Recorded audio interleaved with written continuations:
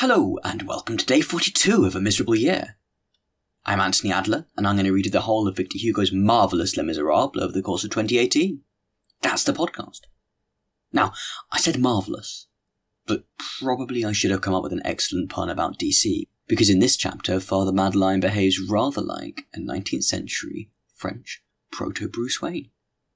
Enjoy!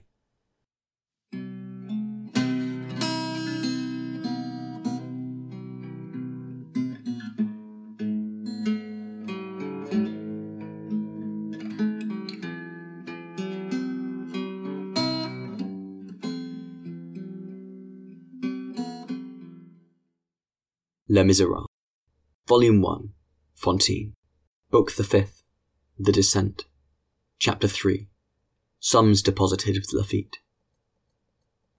On the other hand, he remained as simple as on the first day.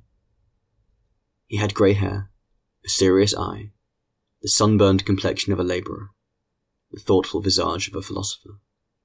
He habitually wore a hat with a wide brim, and a long coat of coarse cloth, buttoned to the chin. He fulfilled his duties as mayor, but, with that exception, he lived in solitude. He spoke to but few people. He avoided polite attentions. He escaped quickly. He smiled to relieve himself of the necessity of talking. He gave in order to rid the necessity for smiling. The women said of him, "What a good-natured bear!" His pleasure consisted in strolling in the fields. He always took his meals alone, with an open book before him, which he read. He had a well-selected little library. He loved books. Books are cold but safe friends. In proportion as leisure came to him with fortune, he seemed to take advantage of it to cultivate his mind. It had been observed that ever since his arrival at Montreal-sur-Mer, his language had grown more polished, more choice, and more gentle with every passing year. He liked to carry a gun with him on his strolls, but he rarely made use of it. When he did happen to do so, his shooting was something so infallible as to inspire terror. He never killed an inoffensive animal. He never shot at a little bird. Although he was no longer young, it was thought that he was still prodigiously strong. He offered his assistance to anyone who was in need of it, lifted a horse, released a wheel clogged in the mud, or stopped a runaway bull by the horse. He always had his pockets full of money when he went out, but they were empty on his return. When he passed through a village, the ragged brats ran joyously after him and surrounded him like a swarm of gnats. It was thought that he must, in the past, have lived a country life, since he knew all sorts of useful secrets which he taught to the peasants. He taught them how to destroy scurf on wheat by sprinkling it and the granary and inundating the cracks in the floor with a solution of common salt, and how to chase away weevils by hanging up orviot in bloom everywhere, on the walls and the ceilings, among the grass, and in the houses. He had recipes for exterminating from a field blight, tares, foxtail, and all parasitic growths which destroy the wheat. He defended a rabbit warren against rats simply by the odour of a guinea pig which he placed in it. One day, he saw some country people busily engaged in pulling up nettles. He examined the plants, which were uprooted and already dried, and said, "They are dead. Nevertheless, it would be a good thing to know how to make use of them. When the nettle is young, the leaf makes an excellent vegetable.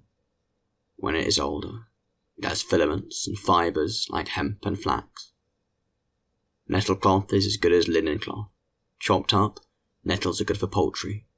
Pounded, they are good for horned cattle. The seed of the nettle, mixed with fodder, gives gloss to the hair of animals.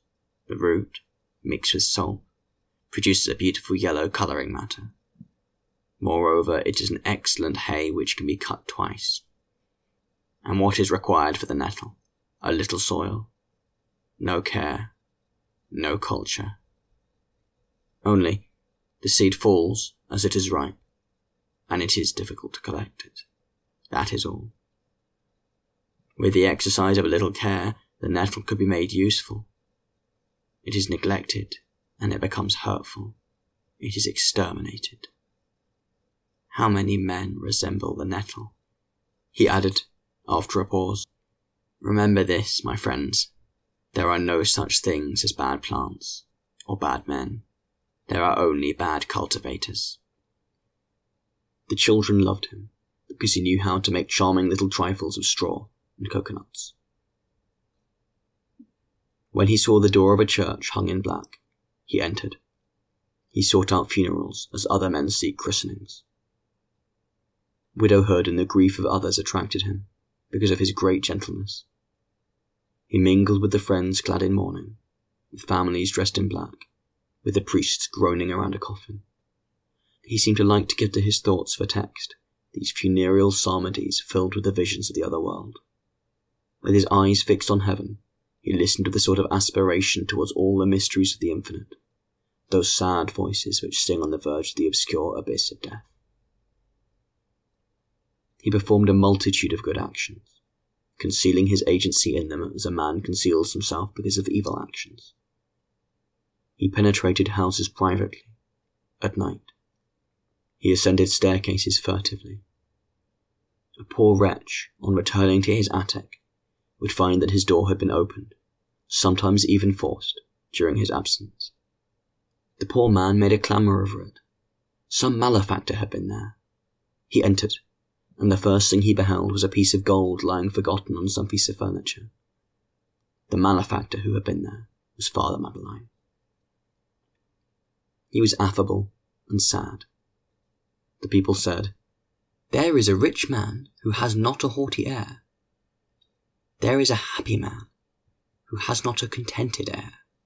Some people maintained that he was a mysterious person, and that no one ever entered his chamber, which was a regular anchorite cell, furnished with winged hourglasses and enlivened by crossbones and the skulls of dead men. This was much talked of, so that one of the elegant and malicious young women of Montreal-sur-Mer came to him one day and asked, "Monsieur le Maire, pray show us your chamber. It is said to be a grotto." He smiled, and introduced them instantly to this grotto. They were well punished for their curiosity. The room was very simply furnished in mahogany, which was rather ugly, like all furniture of that sort, and hung with paper worth 12 sous. They could see nothing remarkable about it, except 2 candlesticks of antique pattern which stood on the chimney-piece, and appeared to be silver, for they were hall-marked, an observation full of the type of wit of petty towns.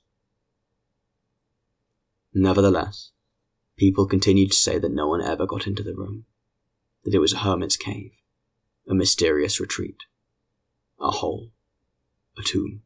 It was also whispered about that he had immense sums deposited with Laffitte, with this peculiar feature, that they were always at his immediate disposal, so that, it was added, Monseigneur Madeleine could make his appearance at Laffitte's any morning, sign a receipt, and carry off his 2 or 3 millions in 10 minutes. In reality, those 2 or 3 millions were reducible, as we have said, to 630 or 40,000 francs.